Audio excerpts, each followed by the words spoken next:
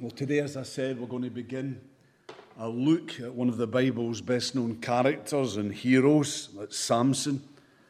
And that will bring us face to face with a subject that I believe is just so relevant to the church of today, but sadly is too often ignored, and that is the subject of holiness.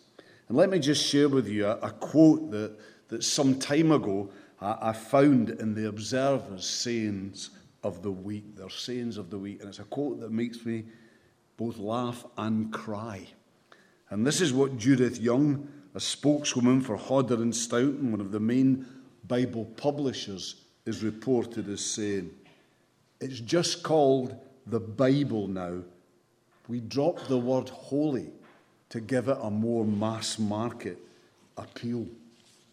But sadly, I think that sums up pretty well where so many in the church today are in relation to this area of the Bible's teaching, and particularly in relation to the dimension of holiness, which is about separation.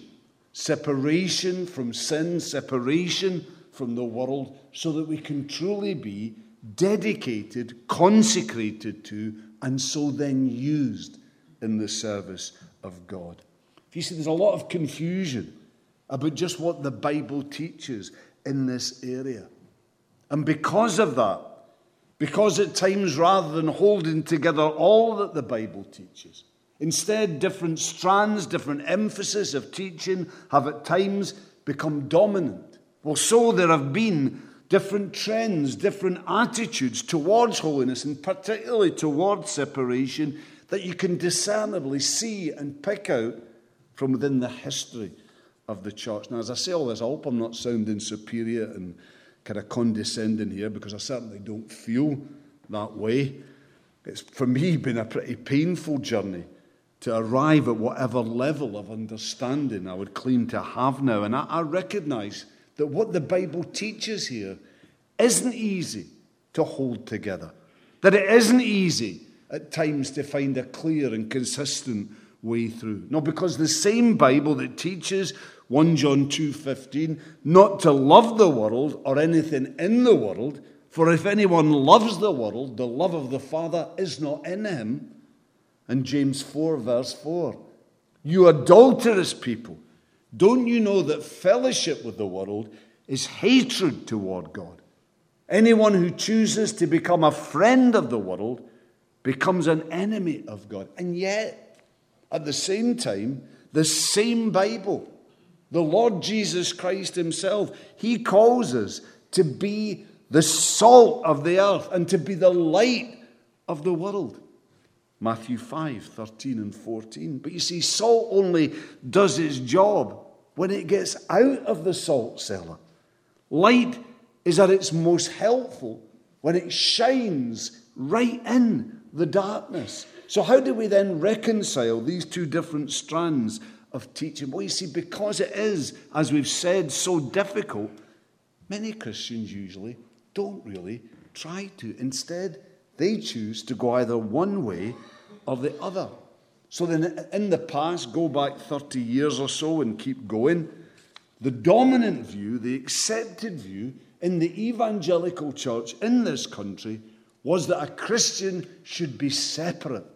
That's what matters. Separate from sin, separate from the world. And it sounds great and it sounds biblical, except that it wasn't only things that the Bible, black and white, said no to that came into this. Rather, things that some Christians might have found dangerous or decided were dangerous. Grey areas where there was no direct biblical teaching were also written off as taboo for everybody, things that a Christian just shouldn't do, places they just shouldn't go to, leading to an unwritten set of evangelical rules and regulations of things you couldn't do, of places you should not go to. And not only that, but non-Christians, they were viewed with suspicion as well. For you see, the fear was that they would draw you back into the world. So then you avoided, if you possibly could, mixing with non-Christians socially. making friends of them. You could work with them, even in a sense, care for them and love them. But you couldn't get really friendly with them. You couldn't get too close. The end result of this, though, was isolation. An isolated, ghetto-minded kind of church, where the salt was kept firmly in the salt cellar, spread around maybe a little bit evangelistic missions, which, though very few non-Christians came to because we didn't know many, we could invite. And where our light shone, or our light shines brightly, only in our small corner. And certainly too often seems to fail to be what it should be. That light set on a stand that shines out before men. However, in recent years, many Christians, maybe more particularly younger Christians, they have reacted against this. And they've decided that they are going to go out into the world. And often with the intention of being salt and light. Too often, though, that isn't what happens. No, for rather than them transforming the world, they instead have conformed to it. Yes, they have assimilated. They've taken on board almost wholesale the lifestyles and values and priorities of an unbelieving world. And if you don't believe this is so, then I just ask you, as I ask myself, what is there that is different about my life because I am a Christian? I mean, besides going to church, what is there about my life that makes me and marks me out as different from friends, from neighbours, from workmates? You see, in order to rightly get away from isolation, too often we've sadly, in fact, I'd say we've dangerously lost. At the same time, we've lost our separation entirely, an important biblical dimension to holiness. So you see, like with Hodder and Stoughton with the Bible, we've taken the holiness out of our Christianity. So how then can we get the balance right? How can we get that balance that the Bible seems to say we should aim for, of being in the world yet separated from it, of being involved in the world and yet not conformed to it? Well, you see, that's where Samson comes in. For his life, mistakes and all, have vitally important things to teach us about what it means to be holy, particularly about separation, while at the same time still being right in at the heart of ministry to a sinful world. So let's see then what we can learn just from looking at Samson's life, beginning by looking first of all at God's time. And that is the context into which God here brought Samson centre stage. And this is found in verse 1 of Judges 13. We read, "Again the Israelites did evil in the eyes of the Lord. So the Lord delivered them into the hands of the Philistines for 40 years. Now there are two important things touched on here in this verse that I believe it's important we take note of. First of all, the Philistines. If you see, this is the first time that the Philistines get a major mention in the book of Judges. They did figure very briefly in Judges 3:31, but this is the first time that they appear in Judges as Israel's major enemy. Now, you see, we could talk a lot about the Philistines, about their background and their history, but let's instead focus on what's actually most important and relevant for us about them, and that is their methods. For you see, the Philistines, they had a great technological advantage in relation to all the other nations that lived around them, in that they had learned to produce and they then controlled the distribution of iron. And you can read all about this in 1 Samuel 13:19-21.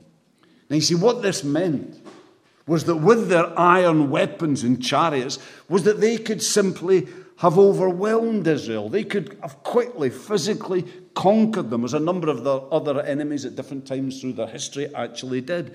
But the Philistines didn't do that. They didn't choose the costly route of direct, head-on attack. No, instead, what they did was they chose to conquer Israel by trade and by intermarriage.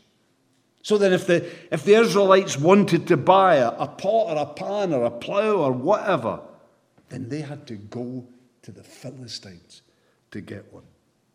And if they wanted a husband or a wife for one of their children, then the Philistines had no objection to offering theirs. You see, the Philistines didn't charge at the Israelite armies. No, they infiltrated the lives of the Israelite people. They didn't conquer them by force of arms. No, rather subtly, by the use of the material, by the use of the physical, they culturally and spiritually seduced them.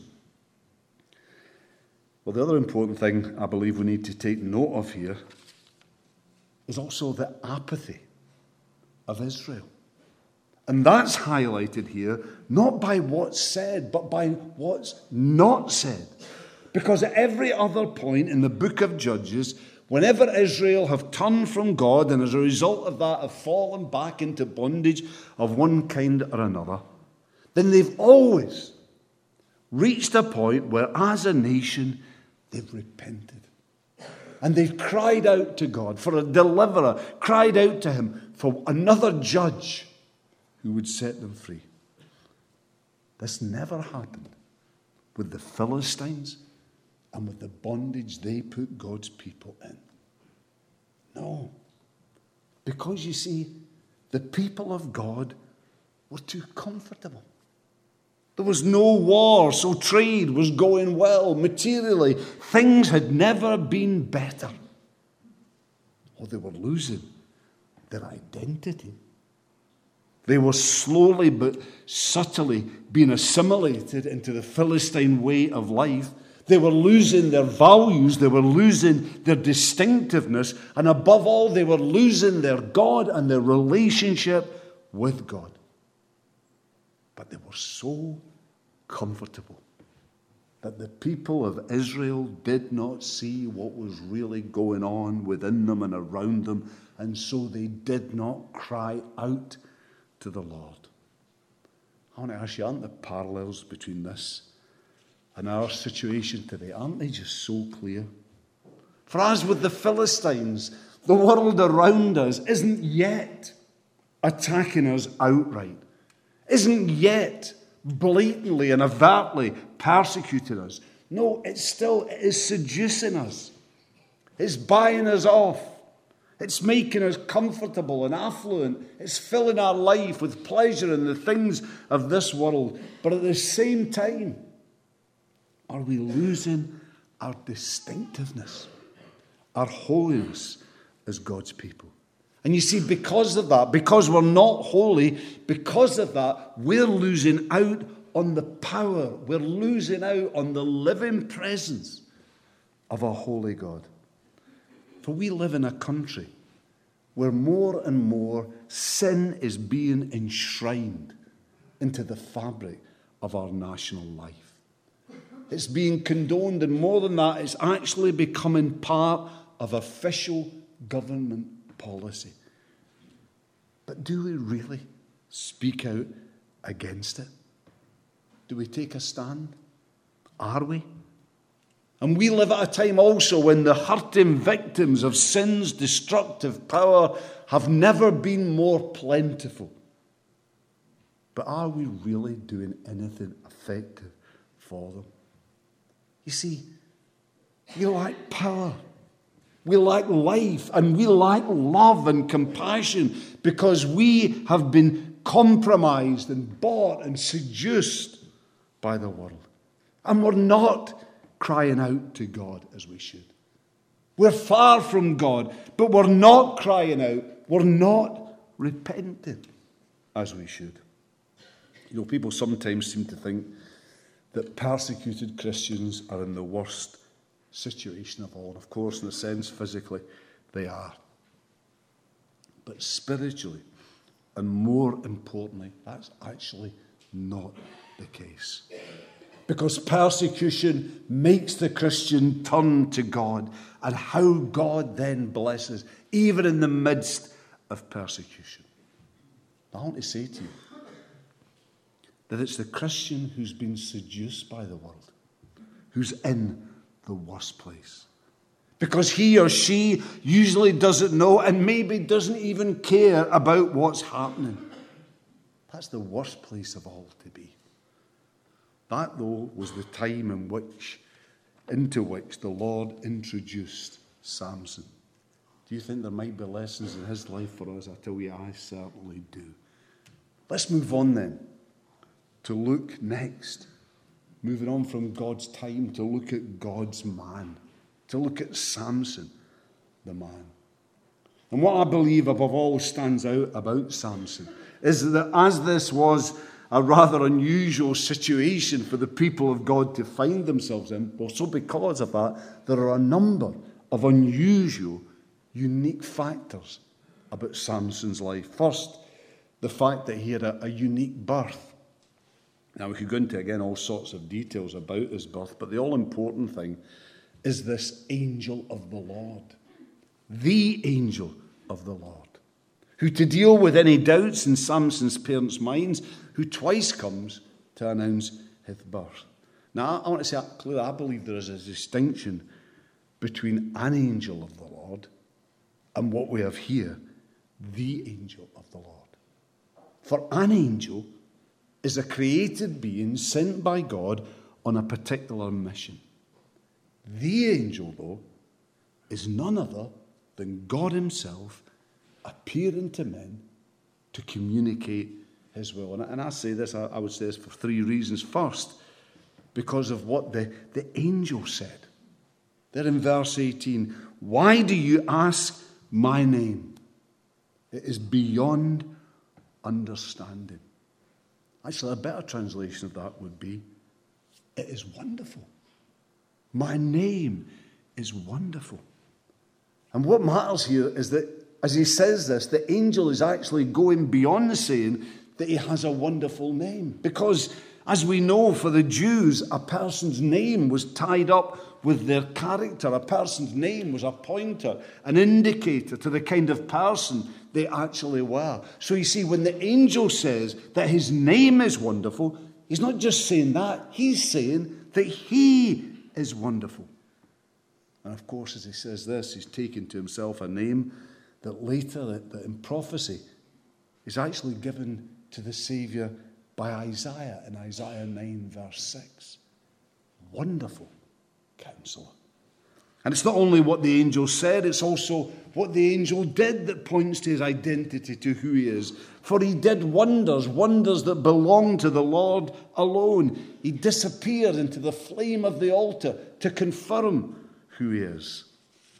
And finally, the response that this provoked underlined all this. Certainly, Manoah and his wife were in no doubts about who this was. Verse 22, we are doomed to die. We have seen God. So this angel then was none other than God in the flesh, none other than the Lord Jesus Christ coming to announce Samson's birth. Now, as an appearance of this kind occurs very rarely in the Old Testament, well, then this alone, I think, without anything else, tells us that the Lord was doing something very special in Samson. He's doing something that he wants his people to take note of.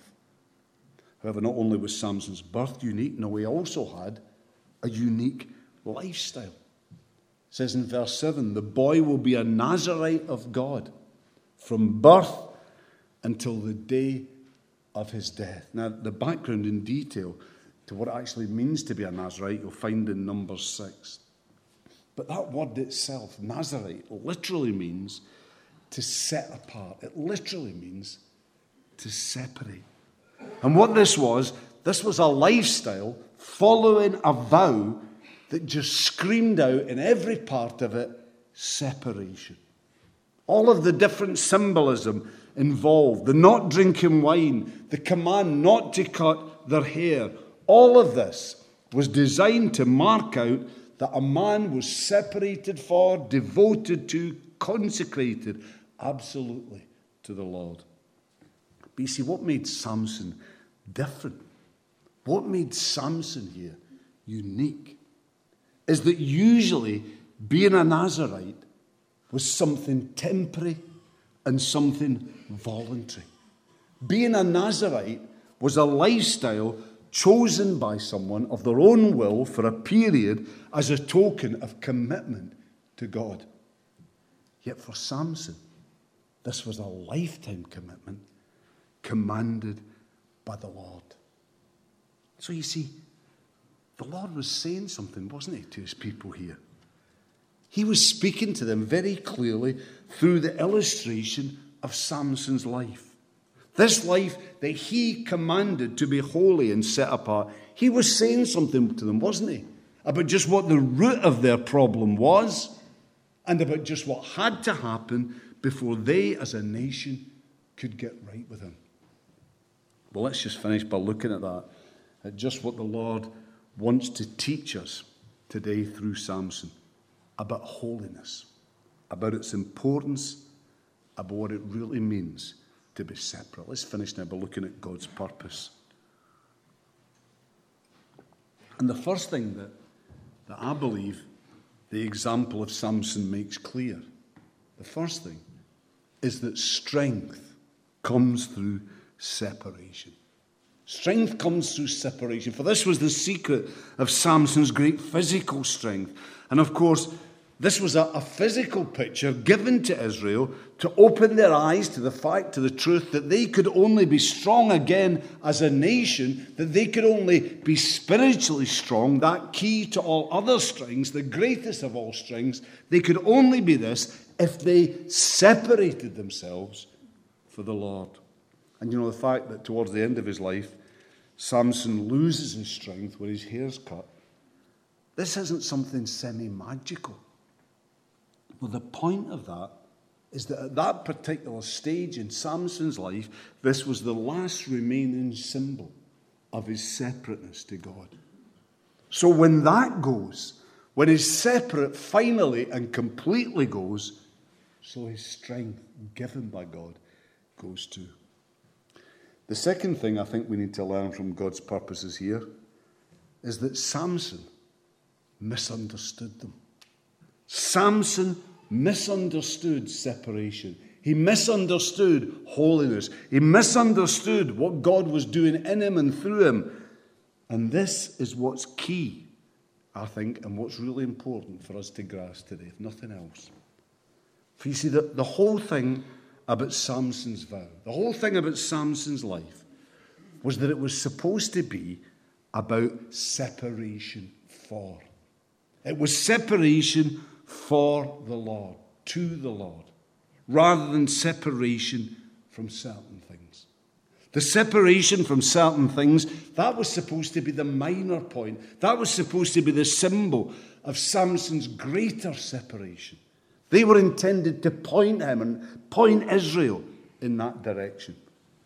But you see, Samson never seems to have grasped that. He never seems to have got a hold of that. And so, like for many Christians, maybe more so in the past, but still today, so for Samson, his separation was a negative thing. For him, it was just those few things, those few rules that he had to live by. But actually, in his heart, Samson was never really separate to God. Samson was never really, in his heart, holy to God. The Lord was never really Lord of Samson's life. Because if he had been, then I'm sure there were many things that Samson did that he would not have done and other things that he would have done. Because if you take away Samson's Nazirite vow, if you take that out of his life, then much of the rest of his life seems to have been an immoral, ill-disciplined mess that eventually led to his downfall. That, though, is the secret of separation. That's the secret of biblical separation, the separation that's at the heart of true holiness. That it is, first, separation for the Lord. It is first separation of the heart before it's separation from certain things. You see, that's the secret, that if we learn it, will keep us from the twin evils of being isolated from the world or conformed to the world. And that is how we can manage to do what the Bible commands us to do, as we hold that together, that we can do what the Bible commands us to do, to be in the world and yet not to be of the world. But how do we do it? How, in practical terms, do we get this kind of separation of the heart and mind and spirit? How do we do it practically? Well, I believe Jesus in John 17, 15, 17 has, not surprisingly, some very relevant things to say. For there Jesus says to his disciples as he's ready to part them, he says, praying to the Father, my prayer is not that you take them out of the world, but that you protect them from the evil one. They are not of the world, even as I am not of it. Sanctify them, that is, make them holy by the truth. Your word is truth. You see, being separate and remaining separate, being truly holy, is about first making Jesus Lord of your life in every area, in every way. And then it's about following from that, being a man or a woman of the word, a man or a woman of prayer.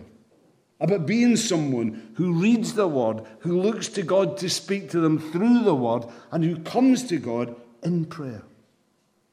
Practically then, what it means is so every day, living with the Lord as Lord, living strong in the Lord, being a person who then asks, Lord, where do you want me to go?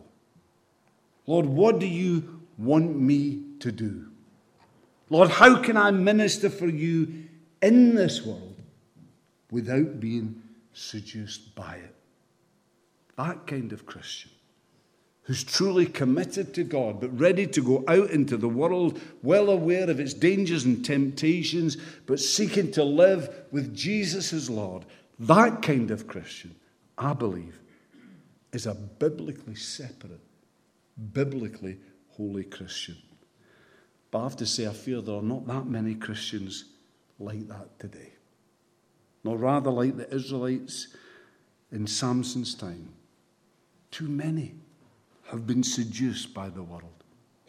You see, we think we can just follow our own desires, that we can just do what we want, and that in some way will automatically be pleasing to God. Too often, that's just not so. Rather, what that is out and out worldliness.